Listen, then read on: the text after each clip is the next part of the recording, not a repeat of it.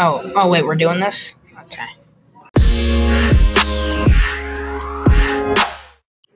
Good morning, everyone. This is your podcast, Sailing the World, with your host, Jack Strom. As you know, this is my first episode, so this episode I'll just be explaining what I do and how I like to have fun. So, I have three main hobbies, and that's of course doing podcasting and doing stuff like that, like on the news, podcasting, because I'm doing it right now. Along with, I like to do sports. I love sports, especially soccer. Very fun. I'm on a team and all. And finally, I really, just like spending time at home with my family, if that's with my family, not with my family, and home alone, stuff like that. So now I'm going to be doing my three favorite places I've ever visited.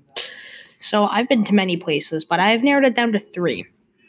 My number three spot is probably Washington, D.C. I really like Washington D.C. just because all the sights and all, and seeing where where the president is, and the Capitol building, and the hotels there were very nice, and the city even was awesome too. Number two would probably be Paris, just because their food is very good, along with how their sightseeing is beyond amazing. With the Eiffel Tower and all. And coming at my number one spot, I've put a lot of thought into this, I'm not gonna lie. And it's probably gonna be London. I've been to London twice. One was, just being there for, the place in London and all. And the second was for soccer, and I went with my soccer team. I had to say London as my favorite, just because the food there is exquisite. Along with the hotel that we stayed at was also very nice, and the people that worked there were very, very sweet people.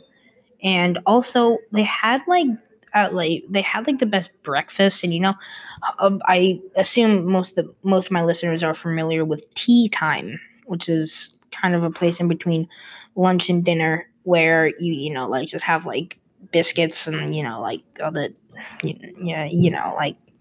weird pastry foods along with tea. So I thought that was very good.